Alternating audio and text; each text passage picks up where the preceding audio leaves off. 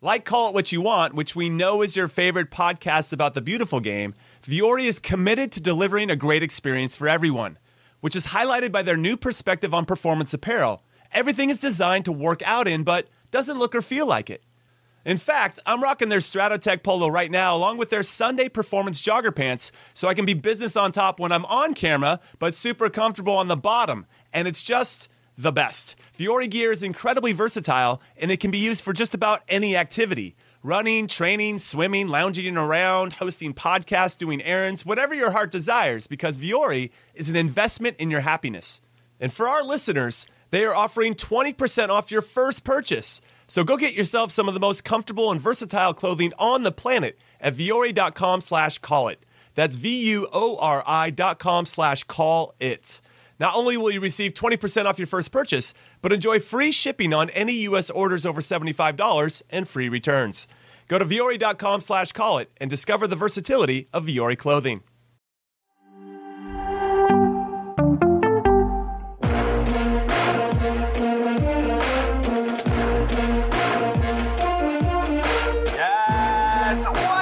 Everybody, and welcome to Mia Hamm's favorite podcast in soccer we trust. I'm Jimmy Conrad, alongside one of the toughest players I ever played against. Don't tell him I said that out loud. Charlie Chuck Wagon Davies, and everyone's favorite MLS propagandist, Hollywood Heath Pierce. And before we dive into our preview of the U.S. men's national teams, big game against Uruguay on Sunday, and game kicks off at 5 p.m. Eastern.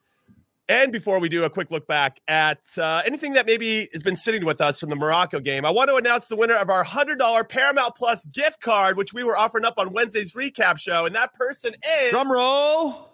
Oh, I got a drum. Paul Knisley. Congratulations, Paul. Apparently, our producer has already been contacting you with the details to redeem your prize. So enjoy all that live and on-demand content. Champions League, Europa League, Serie A, NWSL, NFL, documentaries around the beautiful game, movies, series, South Park, Halo, the list goes on and on and on. Now, to all of you that didn't win, including Charlie and Heath, don't despair, because today we're giving you another opportunity to win another $100 gift card to Paramount Plus. Yes, that is our boundless generosity that we have here. However, there's a catch. All you have to do is follow ISWT Pod on Twitter. And you got to let us know your Twitter handle in the comments, right? P+. Hit us up on Twitter as well. Drop us a follow there, though. We're trying to build that community on multiple platforms, not only here on the YouTubes and any podcast platform of your choice.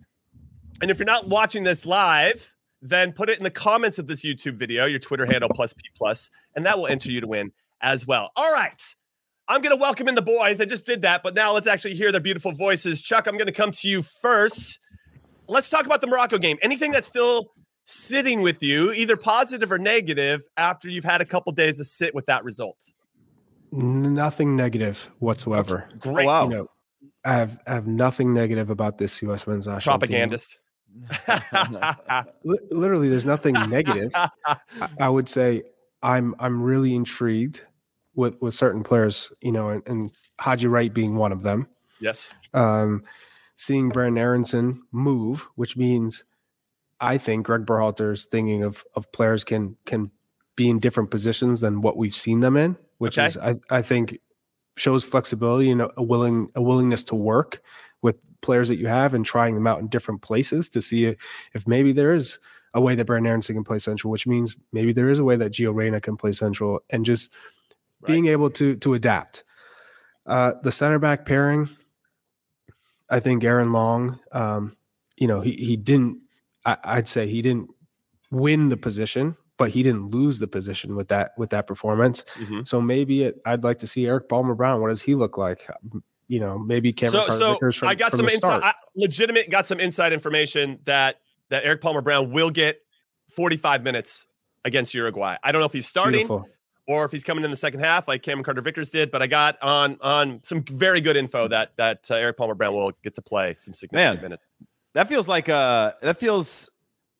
not a lot of time, to be honest with you. Hopefully it's the starting minutes, because I feel like you get the more of the flow of the game in that time. Because I agree with Charlie. Like, I'd actually like to see, like, okay, you know what you got from Walker. Let's use this one to get Aaron Long in and have him be next to Eric Palmer Brown, or Eric Palmer Brown next to Cameron Carter-Vickers. Not necessarily Cameron Carter-Vickers and Eric Palmer Brown, just because I think there's too many hyphenated names. Too many hyphenated too many names. hyphens. But if you had Aaron Long, who's got more experience next to those two who could rotate, you're going to get a full look at Aaron Long, which I think hopefully after that you can say, okay, this is wide open. Yeah, or yes, or right? Yes, or no. I just think, exactly. And then have the other two next to it say, who's my number 3 center back? Who's my number 4? Or who's my potential number 2 if Aaron Long can't get it done? But I think I've seen enough of Walker Zimmerman in terms of what our needs are, what we need to get out of this game for sure.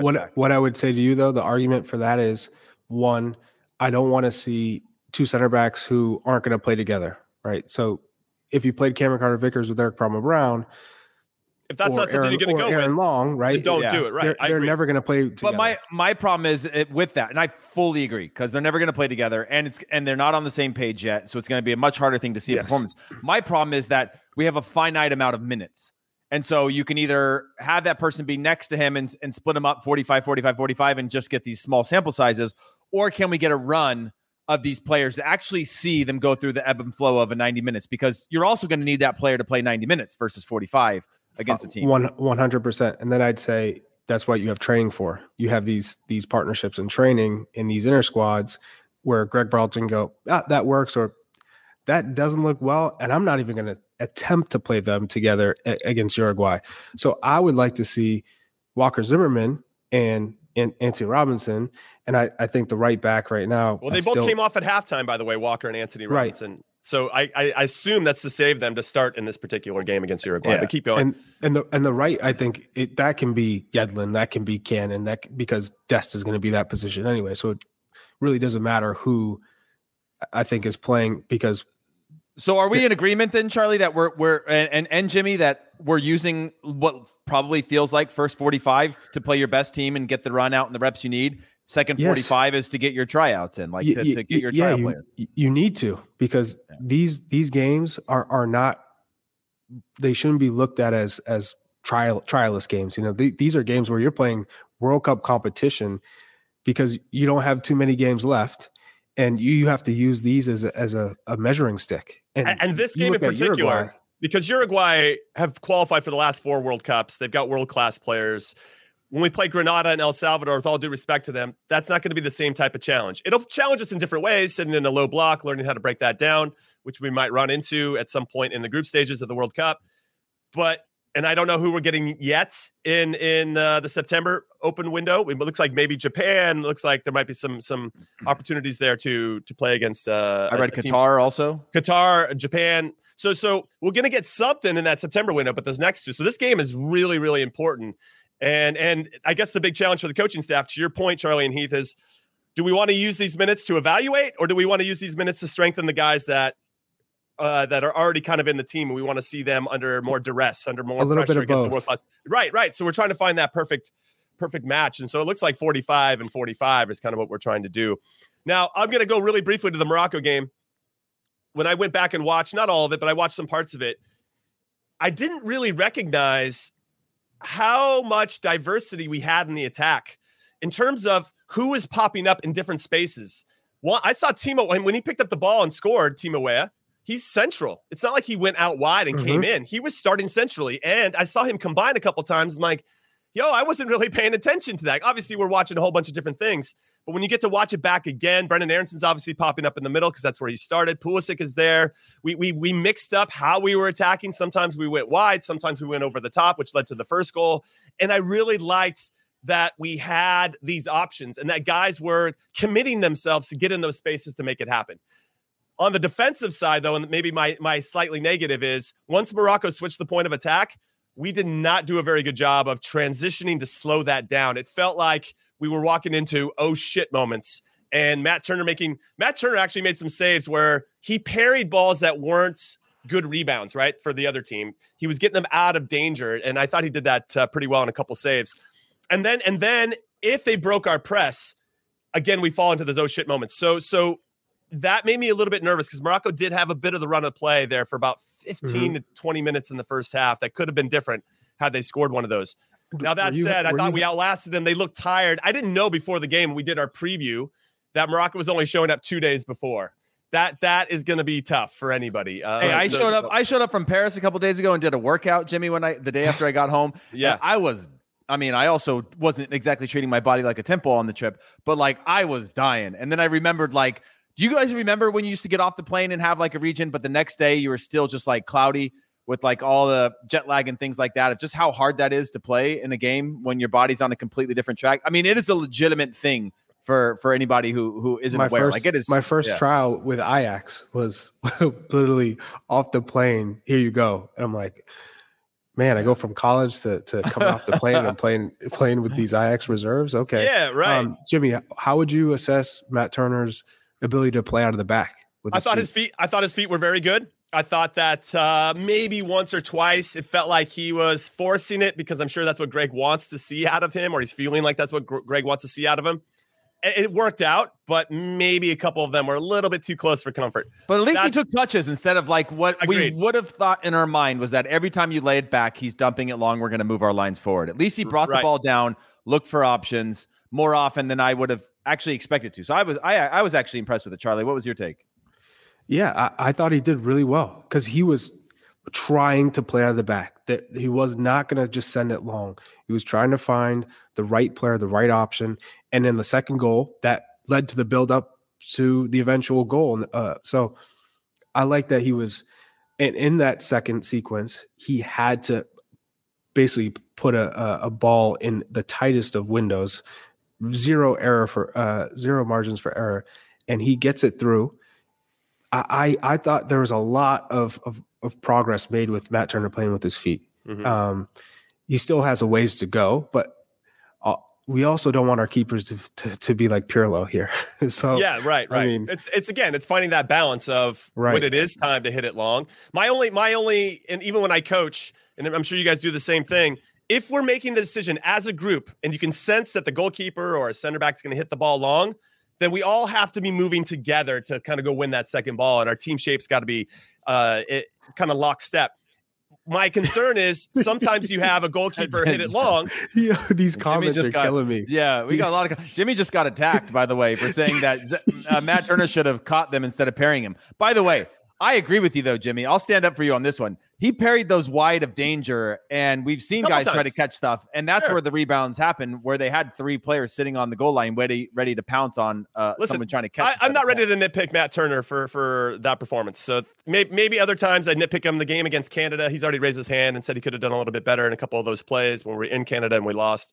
But outside of that, I think he's been pretty solid, and that's what you want out of a goalkeeper, is that consistency. So it's the same thing. And what I was going to finish the thought was, after everybody's attacking me in the comments, was that if you're going to hit it long, that's fine, but everybody's got to move in together. You can't have five guys expected to go long and the other five guys dropping off, because then it creates big gaps, and that's where we can get really punished in transition. All right, let's move forward then and look at Uruguay. I'll give you guys some fun facts about Uruguay.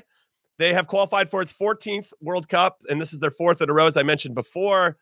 They have the third most World Cup appearances among CONMEBOL nations, which is the governing body for South America, only behind Brazil and Argentina. They are one of only 4 countries to reach the knockout stage at each of the previous 3 World Cups. Can you guys name the other 3? Yeah, maybe not on the spot. Okay, fine. Argentina, Brazil, and Mexico. I could have done it. How about that? So Uruguay's 2022 World Cup group stage is Group H. They have South Korea, they have Portugal, and they have Ghana, which they got some work to do in that one. Diego Alonso is 4 wins out of 4 since he was hired as a head coach in December, replacing longtime legend Oscar Tabarez, who had been the head coach since 2006, by the way. And they got Darwin Nunez in their team. Didn't start against Mexico. We're going to talk about this game they played last night. He probably will start against us. Edinson Cavani started against Mexico, scored 2 very good goals. And they got Fede Valverde. They got some excellent players. Now, just quickly, if we can, about Mexico, just throwing this out there as a U.S. soccer, channel here. Propagandist. Yes. In the past calendar year, Mexico has played 9 games against countries that have qualified for the World Cup. In those games, Mexico, are you listening? You've won just once. You've drawn twice and lost 6 times. 3 times to the U.S., once to Canada, once to Ecuador, and now to Uruguay. And for everybody that didn't see the Mexico-Uruguay game, they gave up a goal, the first one on a set piece. I think that's one of Mexico's biggest weaknesses. They got to get that figured out. The second one, they gave up 14 seconds after kickoff in the second half. And Palestri, the number 8, who's out wide. That was a magical run from him. Dude, the guy's ridiculous. And I think that's an area that him versus Anthony Robinson is going to be another one. He had Hakimi last game against Morocco. Now he's got Palestri. Going to be a real test of his discipline on defensive side of the ball. And then what happens is if you beat that left-sided defender, Cavani, Darwin Nunez are so good at finding space in the box. And, that was the second goal. Basically, Palestri went down, beat the left back. Everybody slid over. It goes to Cavani. He slots it home. And then almost a carbon copy of it 8 minutes later to make it 3-0. Mexico never really in this game. Fans are chanting Chicharito, Chicharito. He hasn't been with the team since 2019. I don't know. We don't have to go too far into the slander of Mexico right now, but they didn't look very good. And they're going to have some work to do. Tata Martino's got a lot of work. But Uruguay and Diego Alonso, the coach, said afterwards, it's not that Mexico played badly. We were just great. So I don't know how many of these guys are going to be starting, but I think it's going to be a good team. And I think we're going to see a lot of these guys, at least for the first 45 minutes. I want to see Darwin Nunez against our center backs. Heath, I'll come to you first. I don't know if you saw any highlights or watched any part of this game, but Uruguay looked up for it, and they've got some players, and I think it's going to test us in a lot of good ways.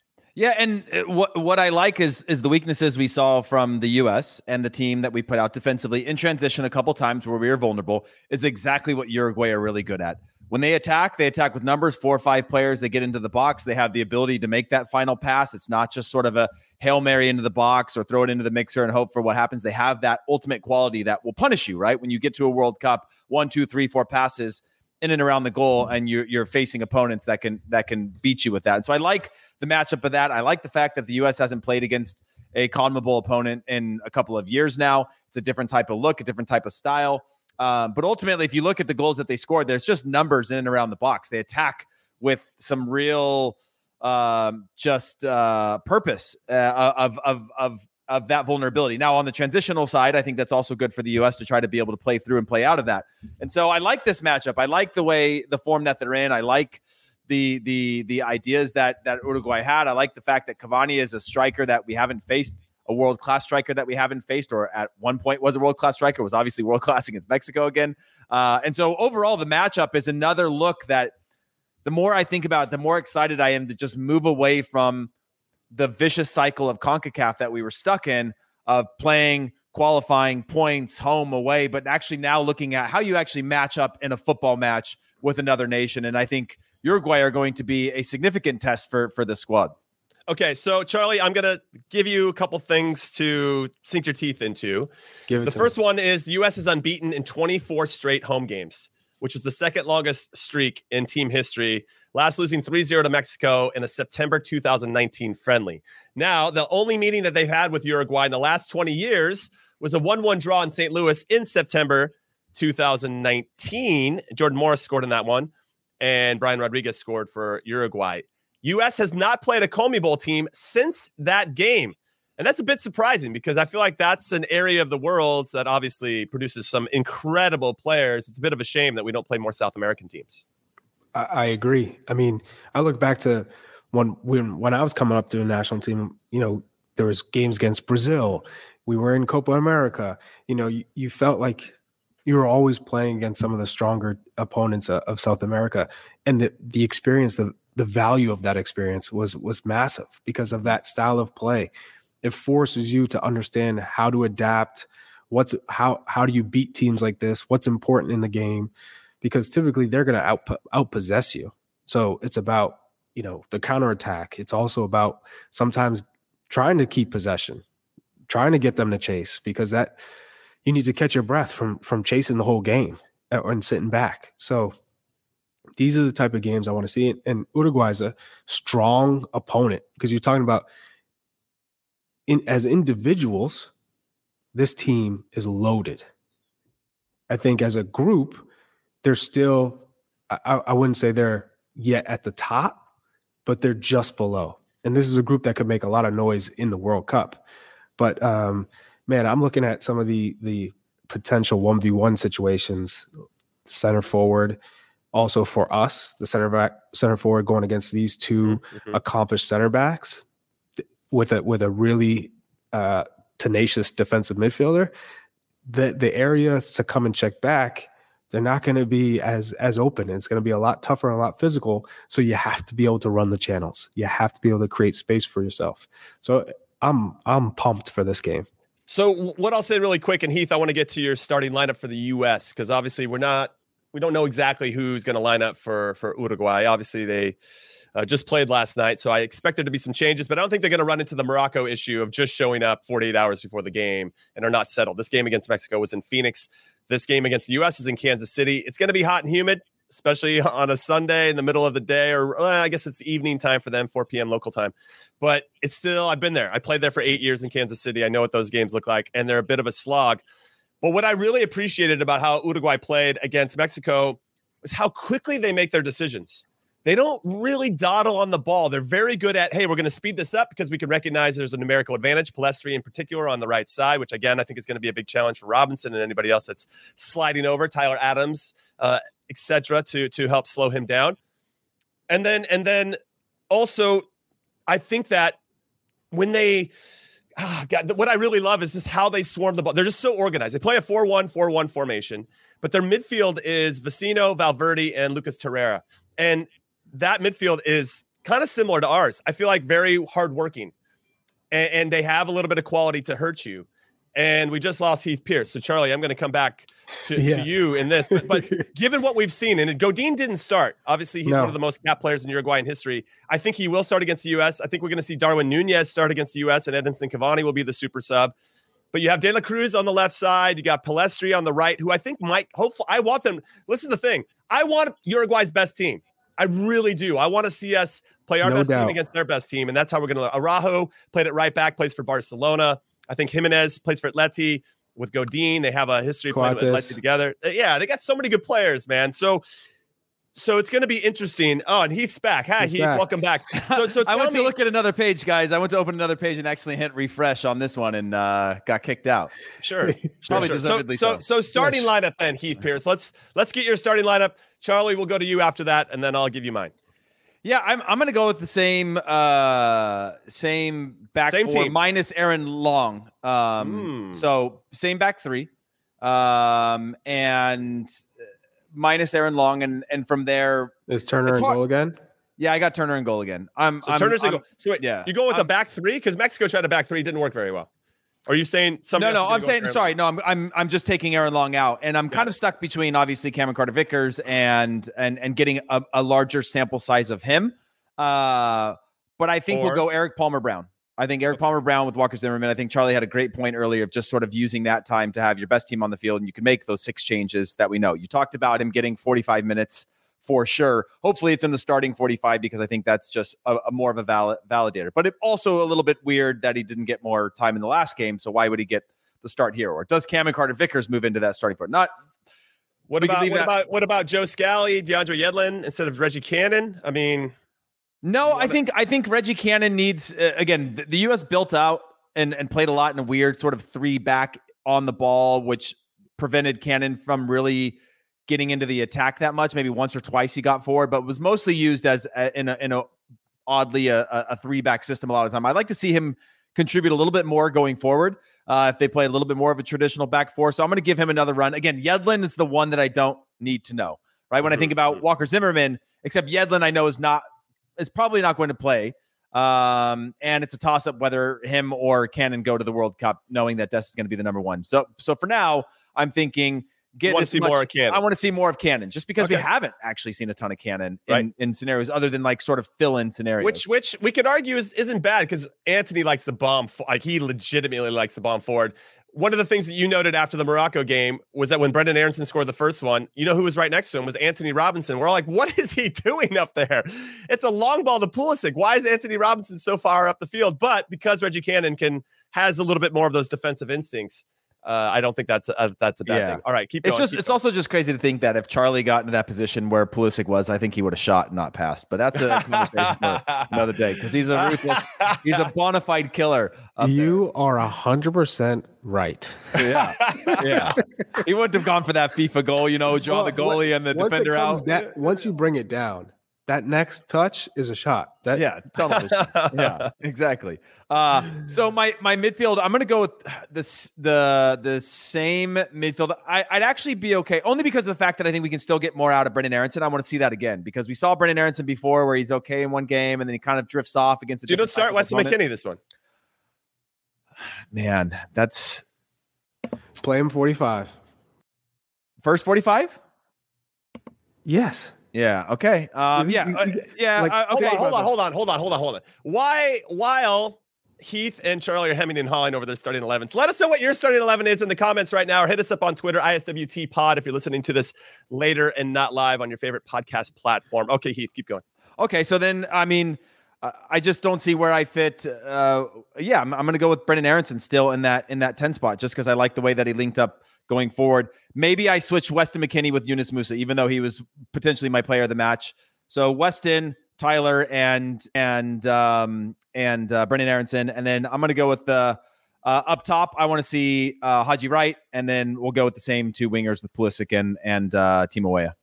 Okay, and Chuck, what are you saying? Any changes? Like what's your vibe overall? What are you going with? My vibe is you play like this is a World Cup game. So you're going with your best 11 again. And I think Weston McKennie will be ready for 45. And if that's the case, you give him the first 45. So Turner, Robinson, Eric Palmer-Brown, Zimmerman, Cannon. Now you've seen Long in 45 minutes. You've seen Cameron Carter-Vickers. Now I think Eric Palmer-Brown, he gets his chance. Tyler Adams, Weston McKennie. Well, that's not like playing like a World Cup game then, if you're just giving a chance on Eric Palmer-Brown. Well, you have to give one chance. Yeah. Yeah. I mean, you could easily go Long again in 45 minutes for Eric Palmer-Brown, but it'll be telling if Aaron Long starts. He's given Aaron Long every opportunity. He loves Aaron Long. He loves Aaron Long. I think. Right. Yeah. Well, that'll be the signal for all of us to know. If Aaron Long starts again, that's the plan, that he will be the partner with Zimmerman, given that there's no injuries. Then Tyler Adams, Musa, and McKennie are going to go back to the midfield three. Pulisic, Haji Wright, and Weah. Wait, tell me your midfield again. I was spacing out. Adams, Musa, and McKennie. So you take Aronson out. Aronson's your super sub. Yeah. Wow. Okay. So I'll go quickly. I got the same as you guys. I think that Greg is going to go with Aaron Long. I really do. But I hope that he goes with Eric Palmer-Brown instead. And I wouldn't mind seeing EPB, because he only played it right back against Mexico. We were trying to hold on to that lead in Mexico City. I want to see him in his best position. He's been doing very well with Troyes, and he should be rewarded for that good form. So I want to see him actually start the game, to what Heath said before. That's when everybody's sharp and got the energy, and that matchup against Darwin Nunez or Cavani is going to be a nice test for our center backs, especially as they try to organize everything else that's in front of them. In terms of wait, before you even go there, talk about as a center back going into a game at half. Yeah, it's tough. It's better to go in at half than the 60th minute. And I know I was saying that prior to the Morocco game, that I kind of wanted to see our starting 11 get another 10 or 15 minutes after halftime, because you get information from the coach, and I want to see which players can actually take that information and apply it. But if you start making changes at halftime, it changes the complexion and vibe of the team and whatever. But from the player perspective, it's better to start kind of clean, whether with a kickoff, right? And everybody's kind of on the same page, and you're not trying to insert yourself into the flow of a game. That's a little bit harder. I would say that, if I'm Eric Palmer-Brown, I'd rather start the game than come in at halftime. But there is an advantage of sitting on the bench and kind of identifying what Uruguay is doing and seeing how Nunez or Cavani or whoever it is trying to create space. Are they trying to get in behind? They're checking back. Obviously, they're going to probably do both. But you're taking notes ultimately on what the guys are doing or not doing well, and taking it from there. So I don't know. I could build a narrative around either, but I would prefer to start the game. Eric Palmer-Brown, Kansas City kid, came through Sporting Kansas City. Be kind of cool from that side as well. That's my heart speaking for him to start this game, and I know that he'll do well if he gets the opportunity. Now with my midfields, I'm with Heath a little bit that I'd like to see Aronson start again in that space, because I do think him versus Luca Torreira would be a really incredible matchup to see, because that guy's a pit bull. Just to see how he pulls them around to different spaces. Does that create Because even if Aronson doesn't get the ball, but he's pulling Torreira out of that space, that's going to open up pockets for Pulisic, which I thought we did pretty well against Morocco, to go get in those areas. Timo Weah when he's coming centrally as well.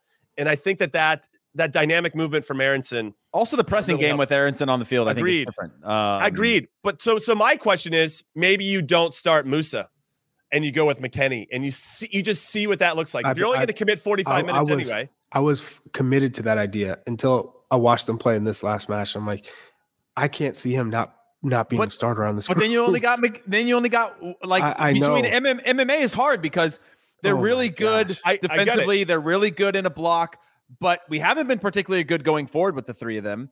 No. Obviously Musa's been really good at advancing the ball forward and changing the point of attack for us and things like that. But as a group, and the X factor that Weston McKennie brings, but as a rhythm of getting the most out of the team and in the attack and winning the ball in good spots on the field, I feel like it was pretty good. Granted, the caveat, we're playing a different opponent from a different region than what CONCACAF is, which is a complete crapshoot. Yeah, okay. Sorry, I thought you were going to keep going on that. So I think we're all going to have three different midfields. And I only say this because I think it's opponent-based, because when I look at Uruguay and who they started the last game, you got Torreira and Valverde. Now, Valverde can run, but he's not going to – he can hurt you. He can run, through midfield and break the lines. And I know he had the cross of Vinicius in the Champions League, which was more of a shot than a cross. But he can still do some stuff, but he's more about covering ground and making it difficult to play against. I think that might be an opportunity for us to not have to have two defensive-minded guys. Not that Musa is completely defensive, but maybe you can take a risk and see what Aronson and McKennie look like, knowing that. And so, again, it's the same kind of question mark I had for the Morocco game. Will Aronson and McKennie, can they coexist in the same space? So they're going to be looking for the ball in the same areas. And now that you add Pulisic into the equation, can they all now exist? Now, obviously, all tremendous players, but there's still got to be some understanding and rapport between those three to really make it work. But we have to give that a shot. So why not this game? So at least 45 minutes, I want to commit to that. Up top, Pulisic, Haji Wright, Timo Weah. Jimmy, wait, what was your midfield three again? I like Aronson, McKennie, and Adams. It feels a little bit more attack-minded. And one of them, Aronson's got to play a little higher. So McKinney's going to have to bring a little bit more defensive discipline. But if you're saying, hey, it's if Greg's now like, hey, Musa's playing well, you got these other options that you're starting to look at centrally. This is all good problems to have. Then you're going to have to ask Weston to do a little bit more. He can still go at times, and we want him to go at times. That's when he's at his most dangerous. But there has to be a little bit of, hey, at times we just need to just sit and just block passing lanes and just be hard to play against. Not 90 minutes, but just every once in a while, so that he's got to stay connected with the rest of the group. Otherwise, they're going to play through us, so that'll be difficult. Anybody have anything on that, or what are we saying? Any thoughts, comments? Yeah, I mean, my only thought is that, again, what I liked about Aronson and Musa together is that Musa was actually higher up the field a lot of times, but knowing that there is a transition game when we lost it, that Aronson was going to be the first to press or Musa was going to be, it just felt pretty predictable. Again, different opponent, different type of game, different magnitude of the game. So I don't want to, I guess I want to see it again. So. Okay. No, that's fair. And I'm excited to see who Greg rolls out. Obviously, a lot of questions, and hopefully we get some answers very, very soon. All right, everybody, we're going to take our first and only break of In Soccer We Trust. But when we come back, we'll have final thoughts, of course. But we're going to preview Wales versus Ukraine, which is also happening on Sunday. And the winner of that is our first opponent in the World Cup. So it's obviously a game we should all be paying attention to. All right, we'll be right back. Hey, everyone. This is Jimmy Conrad, your favorite former U.S. men's national team player and the host of the Call It What You Want podcast. And I'm here to tell you that Viore is a versatile clothing brand that speaks my language. It's inspired from the coastal California lifestyle, just like me. Its products stand the test of time, just like me, and also just like me, it endeavors to inspire others to live vibrant, healthy lives. Viore gear is designed to look great in everyday life while also being perfect for any workout activity. I'm currently rocking the men's Sunday Performance Jogger, and don't let the name deceive you. You can wear these babies any day of the week and in any situation. I'm talking going to the office, running errands, the gym, whatever your heart desires, because Viore is an investment in your happiness. For our listeners, they are offering 20% off your first purchase. So get yourself some of the most comfortable and versatile clothing on the planet at Viore.com/sports. That's VUORI.com/sports. Not only will you receive 20% off your first purchase, but enjoy free shipping on any U.S. orders over $75 and free returns. Again, go to Viore.com/sports and discover the versatility of Viore clothing. Robert Half research indicates 9 out of 10 hiring managers are having difficulty hiring. If you have open roles, chances are you're feeling this too. That's why you need Robert Half. Our specialized recruiting professionals engage with our proprietary AI to connect businesses of all sizes with highly skilled talent in finance and accounting, technology, marketing and creative, legal, and administrative and customer support. At Robert Half, we know talent. Visit roberthalf.com today.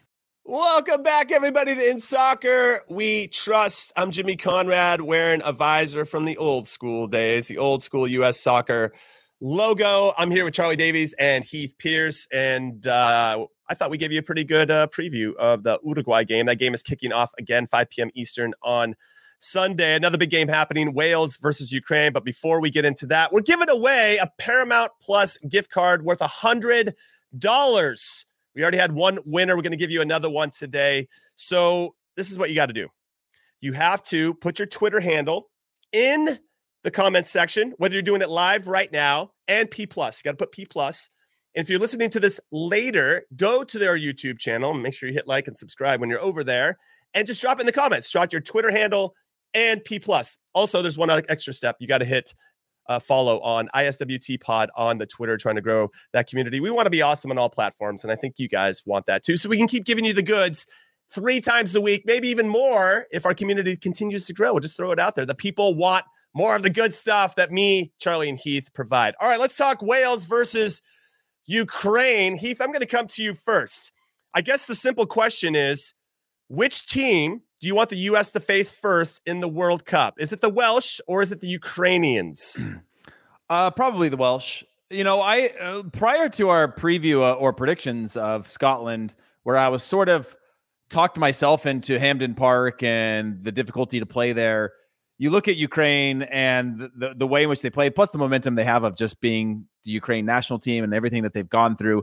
It's kind of one of those shots in the dark, but they have that team of destiny to them. And so as I look at that in I guess a summarized way, I would rather play Wales. I'd rather play Wales because of the players that they have, the way in which the U.S. would match up with them physically, the way in which, just the style of play, whereas Ukraine has a little bit of special sauce and they have some good players. So ultimately, I'd rather play Wales. Okay. Now, Charlie, as I throw it to you, I just want to add the comment of, I feel like had it been Scotland, had it been Wales, there's a bit of arrogance that they just think they're better than the U.S. Right. And there's some entitlement there. If we played against Ukraine, I don't know if that entitlement's going to be there. They're just going to be so thrilled that they're representing their country at the World Cup. It doesn't even actually matter for Ukraine who the opponent is. They're just going to go out there and give everything that they possibly have. House money. Yeah. Because they're playing for something bigger than themselves. And when you think about vibes, that's not a vibe we necessarily want to go with heading into that one. So I kind of want Wales to win, even though I'm secretly pulling for Ukraine. Yeah, I want Ukraine they weren't to in our win. group. I want Ukraine to win just because of what it would mean to them and to the people and to the world and bringing people together. But that would be the most difficult opponent for the U.S. because Ukraine, they are talented, one, but two, the emotion that they're going to be playing with. When you're playing with so much pride and also knowing that you're trying to inspire your whole country, knowing that really your whole country is looking to you for hope, you play with a whole nother attitude and you don't get tired and you push through things and you're willing to commit and make those runs that you probably wouldn't a year ago or 2 years ago. They're going to be a problem especially if they beat Wales, the amount of confidence they're going to be coming into the World Cup with. Whew.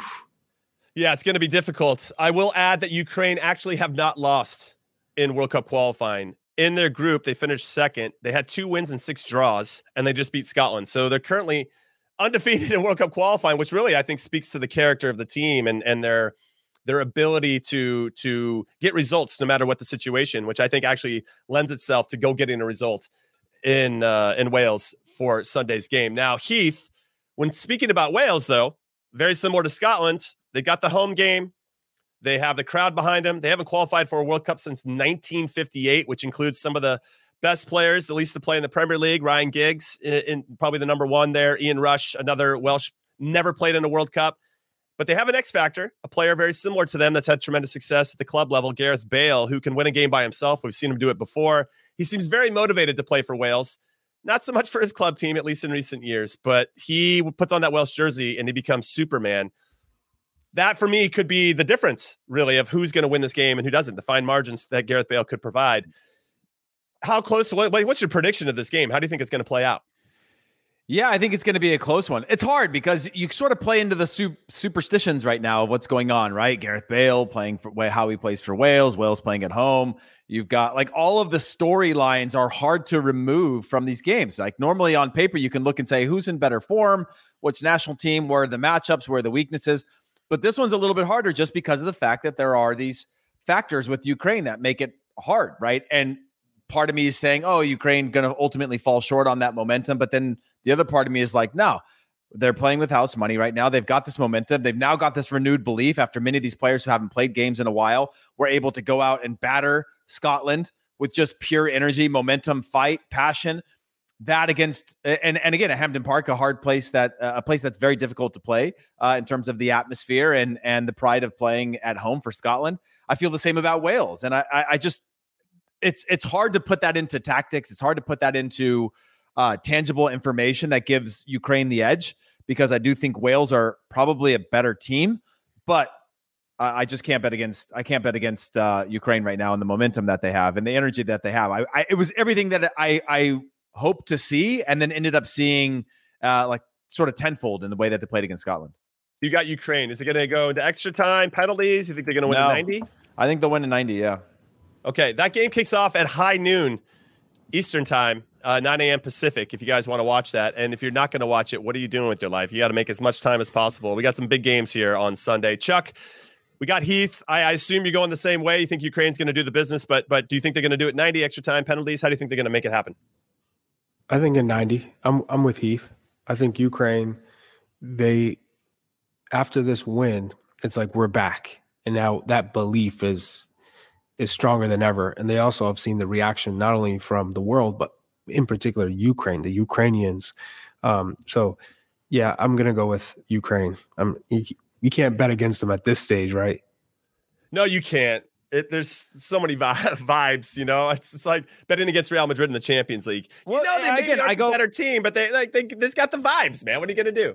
I go back to, again, the Euros with Denmark and the shift in moment they had. You just don't know. And then you see this complete meteoric rise in the team's energy and this belief and the global support of the team. Again, different circumstances, but they kind of had this, even though they don't end up going on to win the tournament, they were still just a completely different dynamic after that moment. And you don't know what's going to happen before they played against Scotland. And then they came out and you saw it happen against Scotland. And you go, wow, like, how do you bet against that? You know? No, you're right. They played 9 games so far in this World Cup qualifying campaign, and they've given up 9 goals. So I think there's a goal in there for Wales, but after they scored 3 against Scotland in a must-win game for Scotland at Hampden Park, there's just something. And I think they're going to create some chances. And if they can score first, I think that scoring first puts a lot of pressure on Wales to try to find a way back into it. Because if Ukraine gets that little bit of belief, they got that scored first, and then Ukraine's like, we can do this.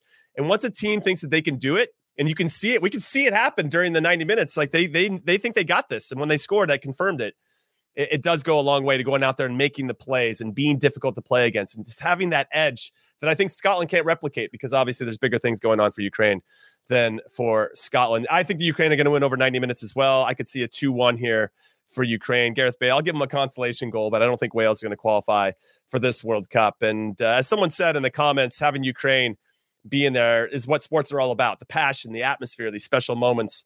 It's just, I wish they were in another group. That's all. I just wish they were playing other teams, because they're just going to have this momentum that is going to be in some ways unstoppable, especially with all the lead up coming into this. All right, boys, before we say adieu on this podcast, any final thoughts from all of you? Or maybe I'll go first, because the news just came out that Will Wilson, who was the CEO of U.S. Soccer after 2.5 years, has stepped down to pursue other opportunities, which I don't know what you guys think about the timing of that, but maybe he can go out on a high knowing that he made history with this collective bargaining agreement between the U.S. women's and U.S. men's national teams, which I think is a big deal. And it's, I think, going to set precedent around the world, which I think is very, very important for a lot of different reasons. I don't know what he's going to go on to do, but now that spot is open. Now, he only had the job for 2.5 years. His predecessor, Dan Flynn, had it for 20 years. And Greg Berhalter's brother, Jay Berhalter, was number 3 in charge. He wanted that job, didn't end up getting it, stepped down from U.S. Soccer, and now is an executive for MLS. I wonder if he's going to throw his name back in the hat to see if he can get the job that he always wanted. That'll be interesting to see how that plays out. So that's kind of, I'm just curious. I feel like there are going to be a lot of qualified people. I just hope that U.S. Soccer really opens up the job opportunity to a wide-ranging people. That hopefully it's not one of our own, because Will Wilson did come. He had some time working for Major League Soccer and Soccer United marketing. And sometimes it would be nice to potentially have somebody who's coming from a different part of the business sphere or sports field and can maybe bring some new blood and some new ideas to the job. Heath, I'll come to you first on this, since you're kind of the business expert, or you are for CBS Sports at times too. Yeah, this one's. I mean, he certainly left it better than he found it, whether that's directly or indirectly, right? For U.S. Soccer, getting through the lawsuit, getting a new CBA going, getting a lot of these things that were weighing U.S. Soccer down and depleting resources for U.S. Soccer, which we're yet to see what some of these ramifications are of this new deal in terms of what that means for the youth national teams and whatnot. He's obviously still in the position, as you can see if you're watching this on YouTube, until the end of October, just prior to the World Cup, which I find really interesting timing-wise. And now the search begins, right? We saw Jay Berhalter. He's currently also at Soccer United Marketing in a role there. So whether he returns for that is to be determined. But like you said, there's probably a number of diverse candidates of diverse backgrounds that could be helpful, but you still do want, and you guys both know what it's like when you're dealing with non-soccer people in the soccer space. That's a little bit niche, a little bit different. You want to have somebody that at least has a diverse background in terms of experiences, but understands the soccer landscape, understands the fact that they're going to have to make up that $25 million delta that came with the contract of being part of Soccer United Marketing, leaving that now heading towards 2026. They're going to have to make up all that revenue from a partnerships and sponsorship standpoint in-house. That's a lot of building that they're going to have to do. So they're going to have to understand that side of things. And then also where we're going, knowing that U.S. Soccer was sitting on a pretty healthy reserve that has now been depleted through a number of different things, including the pandemic, on how you're going to build up that power of U.S. Soccer that doesn't come at the detriment of our youth soccer programs and the development of our young players. There we go. Very, very well said. Go ahead, Charlie. What's interesting to me is I think that the whole project is a build up to 2026. And why would you want to leave that position knowing that, the next 4 years are going to be huge? So, it's a big job. That's what you're saying. It's a big job. Yeah, one thing that you have to love about what he's been able to do is, he got the Turner deal. So U.S. Soccer rights going to Turner. I think that's going to be massive. And, the projects that go into building the programming around U.S. Soccer, and really trying to educate the people in this country about how great our sports, how great the sport is, as well as, trying to promote them and trying to promote the young talent that they have that are eventually going to be playing for us in 2026. And I think, given how our young players are developing right now, we might have a real chance, a real opportunity to get to a World Cup semifinal, World Cup final. Like that's realistic to me. So I'm happy that he was able to turn things around, but it's also like, man, why would you leave now? I know you did all these things. Is it just because there's so much to do after this, and you kind of just pat yourself on the back for getting U.S. Soccer up and running, and now you're going to make some real money? Right. So let's talk about U.S. Soccer. Obviously, there's a lot of controversy around Christian Pulisic's comments after the Morocco game that he wished there were more American fans. Man, that's spun out of control, by the way. Yeah, it feels like it has. You're talking to somebody right after a game, and I think he's just simply saying that I just wish there were more fans wearing the U.S. jersey in the stands. And I don't think it's too crazy.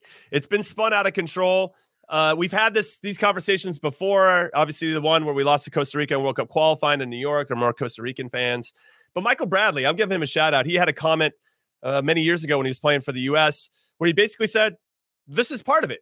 This is part of living in this country. We have diverse cultures and backgrounds in this country. That's what makes this country special. I'm proud to live in this country.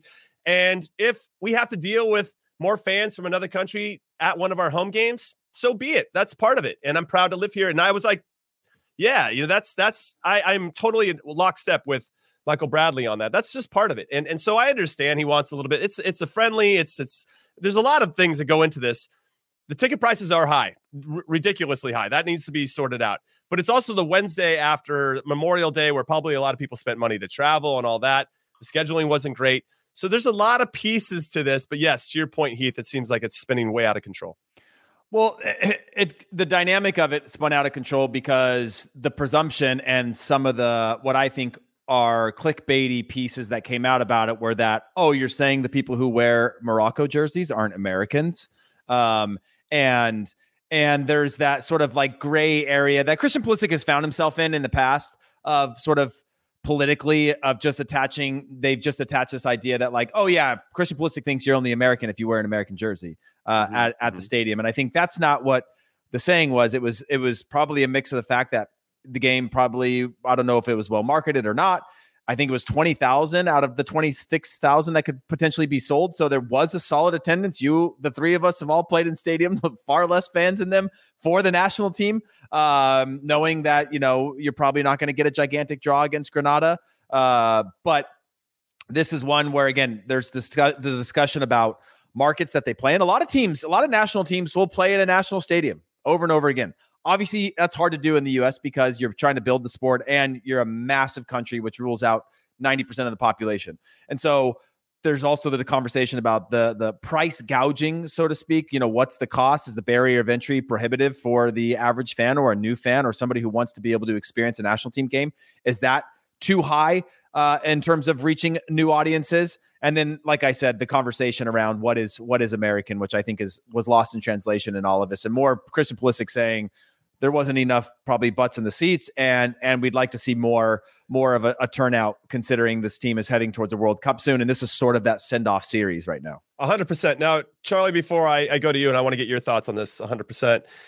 I think that what I love about his comments in some capacity, the silver lining is it is putting U.S. soccer into the spotlight. I don't think Christian Pulisic had any intention to do that per se. I just think he wanted more U.S. fans in the seats. But it's allowed us to have a conversation offline or online or wherever, just off the field about the price. Because from what I understand, if you went to a game in Cincinnati, maybe you're a family of four, you got $300 for tickets. You have $50, $60 for parking. Gas obviously is astronomical right now. So it's costing you $400 or $500 on a weeknight when kids have school. It's a lot. I wouldn't be able to go as a kid. I can tell you that. And my 100%. We couldn't go to any World Cup. I didn't have cable, guys. I wasn't catching the game. Period. Well, that's true, right? You have to hear about it. Yeah. It's just so they had to have known that going in, and so now there's obviously some talk that with this new CBA that there's like a new sellout clause. If they sell out, then the players get more money. I don't even know if Pulisic was going that route, which would be super funny. He was like, "Dude, why isn't everybody here? I want to make some more cheddar." But I just feel like it has to put that under the microscope a little bit, because when I look at the prices, or at least what I heard and saw for the Mexico-Uruguay game in Phoenix, those prices were a lot more affordable because they probably take into consideration that if they want these fans to show up, they might not have the same amount. Like it has to be a reasonable price. And it just feels like right now U.S. soccer is pricing out a lot of fans that would love to come, but just can't afford it. Chuck? Facts. That's all I have to say. So I wonder what the play is moving forward. And maybe that's why Will Wilson stepped down. He's like, you know what? I'm done. I'm out. I don't want to get into all of this. But if you're U.S. soccer, let's say this hypothetically, and then we'll let everybody go. I know this is like a hot topic, but Heath, I'm going to come to you on this. How does U.S. soccer address this moving forward? Or there's a lot of fans out there that think that U.S. soccer just doesn't care. And I don't think it's that. I just feel like there's a disconnect between reality at times in some of the decisions that are being made. Or maybe there's too many cooks in the kitchen and there's too many people trying to chime in on it and nothing gets done and it gets paralyzed in some ways. What are your thoughts on how U.S. soccer? Because I feel like there should be a game where like tickets are super affordable. And we even look at Villarreal versus Liverpool in the Champions League semifinals. Like Villarreal made ticket prices affordable so that the whole city could have a chance to come. Yeah. I mean, a one-off like that is different than trying to sustain, right? It's revenue sources for the U.S. Now, they just signed a brand new collective bargaining agreement that's paying them quite a bit of money that money has to come from somewhere, right? That could come from sponsorships, that can come from TV deals, that can come from merchandise sales and things like that. That can come from ticket sales in stadium, which means all of that put together. There is, I promise you, spreadsheets at US Soccer where they're looking at what is the kind of what we're tracking on from a revenue standpoint and what we need to be able to be sustainable as an organization.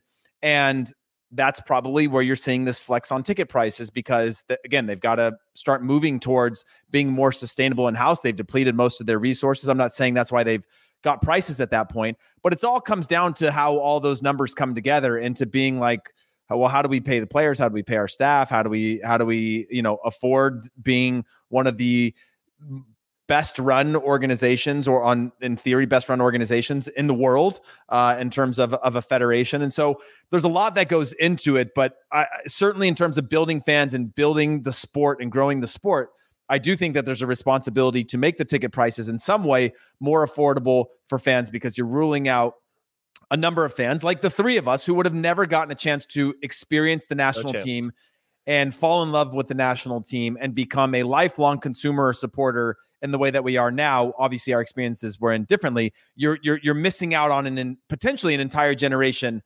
of people that are now opening their eyes and more interested that you're going to want to consume come 2026. The one last thing I would add to that is this game is supposed to be inclusive. And when you price people out, that makes it exclusive. And I think that needs to be addressed by US Soccer. And I hope that it gets done very, very soon. I hope they look at some of their practices and make some adjustments accordingly. All right, everybody, we are done with In Soccer We Trust for today. We appreciate all of your support. Thank you for all the likes and subscribes and anywhere you follow us. Make sure you hit us up on Twitter, ISWTPod, so you have a chance to win that $100 gift card from Paramount Plus. And we will see you on Sunday live right after the game ends between the U.S. men's national team and Uruguay. So on behalf of producer Des, producer Alex, Charlie Davies, and Heath Pierce, I'm Jimmy Conrad saying thank you for listening and watching In Soccer We Trust. And we'll see you next time. Later.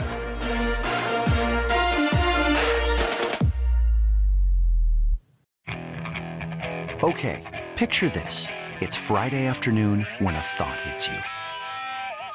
I can waste another weekend doing the same old whatever, or I can conquer it. I can hop into my all-new Hyundai Santa Fe and hit the road. Any road. The steeper, the better. Because my all-new Santa Fe is available with H-Track all-wheel drive, so I can hit the trail without a worry in the world. Heck, with 3 rows and best-in-class rear cargo space, I can pack the whole family in with all our gear. We've got available dual wireless charging for our phones, so we'll never lose touch with civilization, and we won't lose touch with the primordial power of Mother Earth. So which is it? Waste the weekend or do something a little more epic? And conquer it in the all-new Hyundai Santa Fe. Visit HyundaiUSA.com or call 562-314-4603 for more details. Hyundai, there's joy in every journey.